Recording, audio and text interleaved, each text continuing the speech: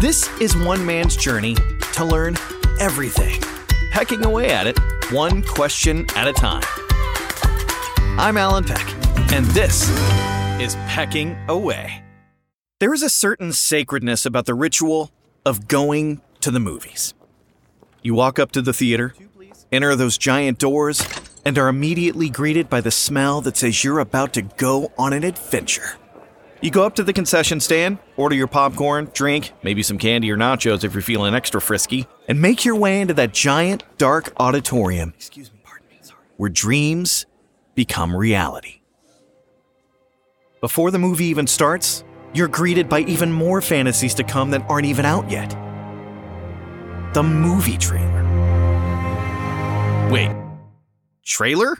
Isn't a trailer something that goes behind something? Let's go back to the beginning. In fact, the very first movie trailer wasn't even for a movie. In 1913 in New York City, the advertising manager for the Marcus Loew theater chain, Niles Gronlund, came up with an idea to promote a new Broadway musical called The Pleasure Seekers.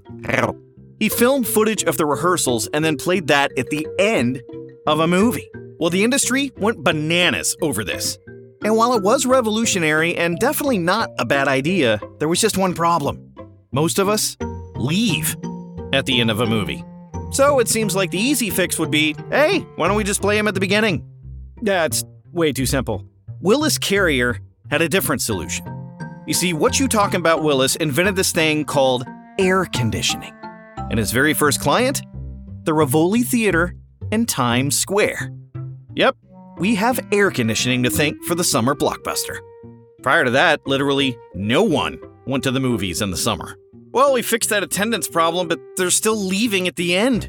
Yeah, maybe it's smarter to play them at the beginning so people see them. And over time, they morphed from something super basic to the full-fledged productions that they are now. But the name stuck. But arguably, there was no bigger influence to the movie trailer than by a man named Don LaFontaine. You see, in 1964, Don was a writer and recording engineer for the National Recording Studios in New York City, and he was working on a trailer for a film called Gunfighters of Casa Grande. The actor who was supposed to supply the voiceover, he just didn't show up.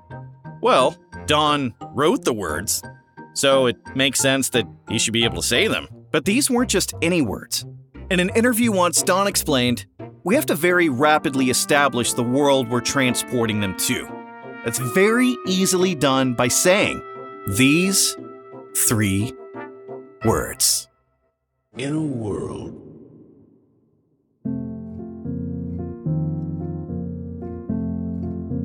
Say them, he did.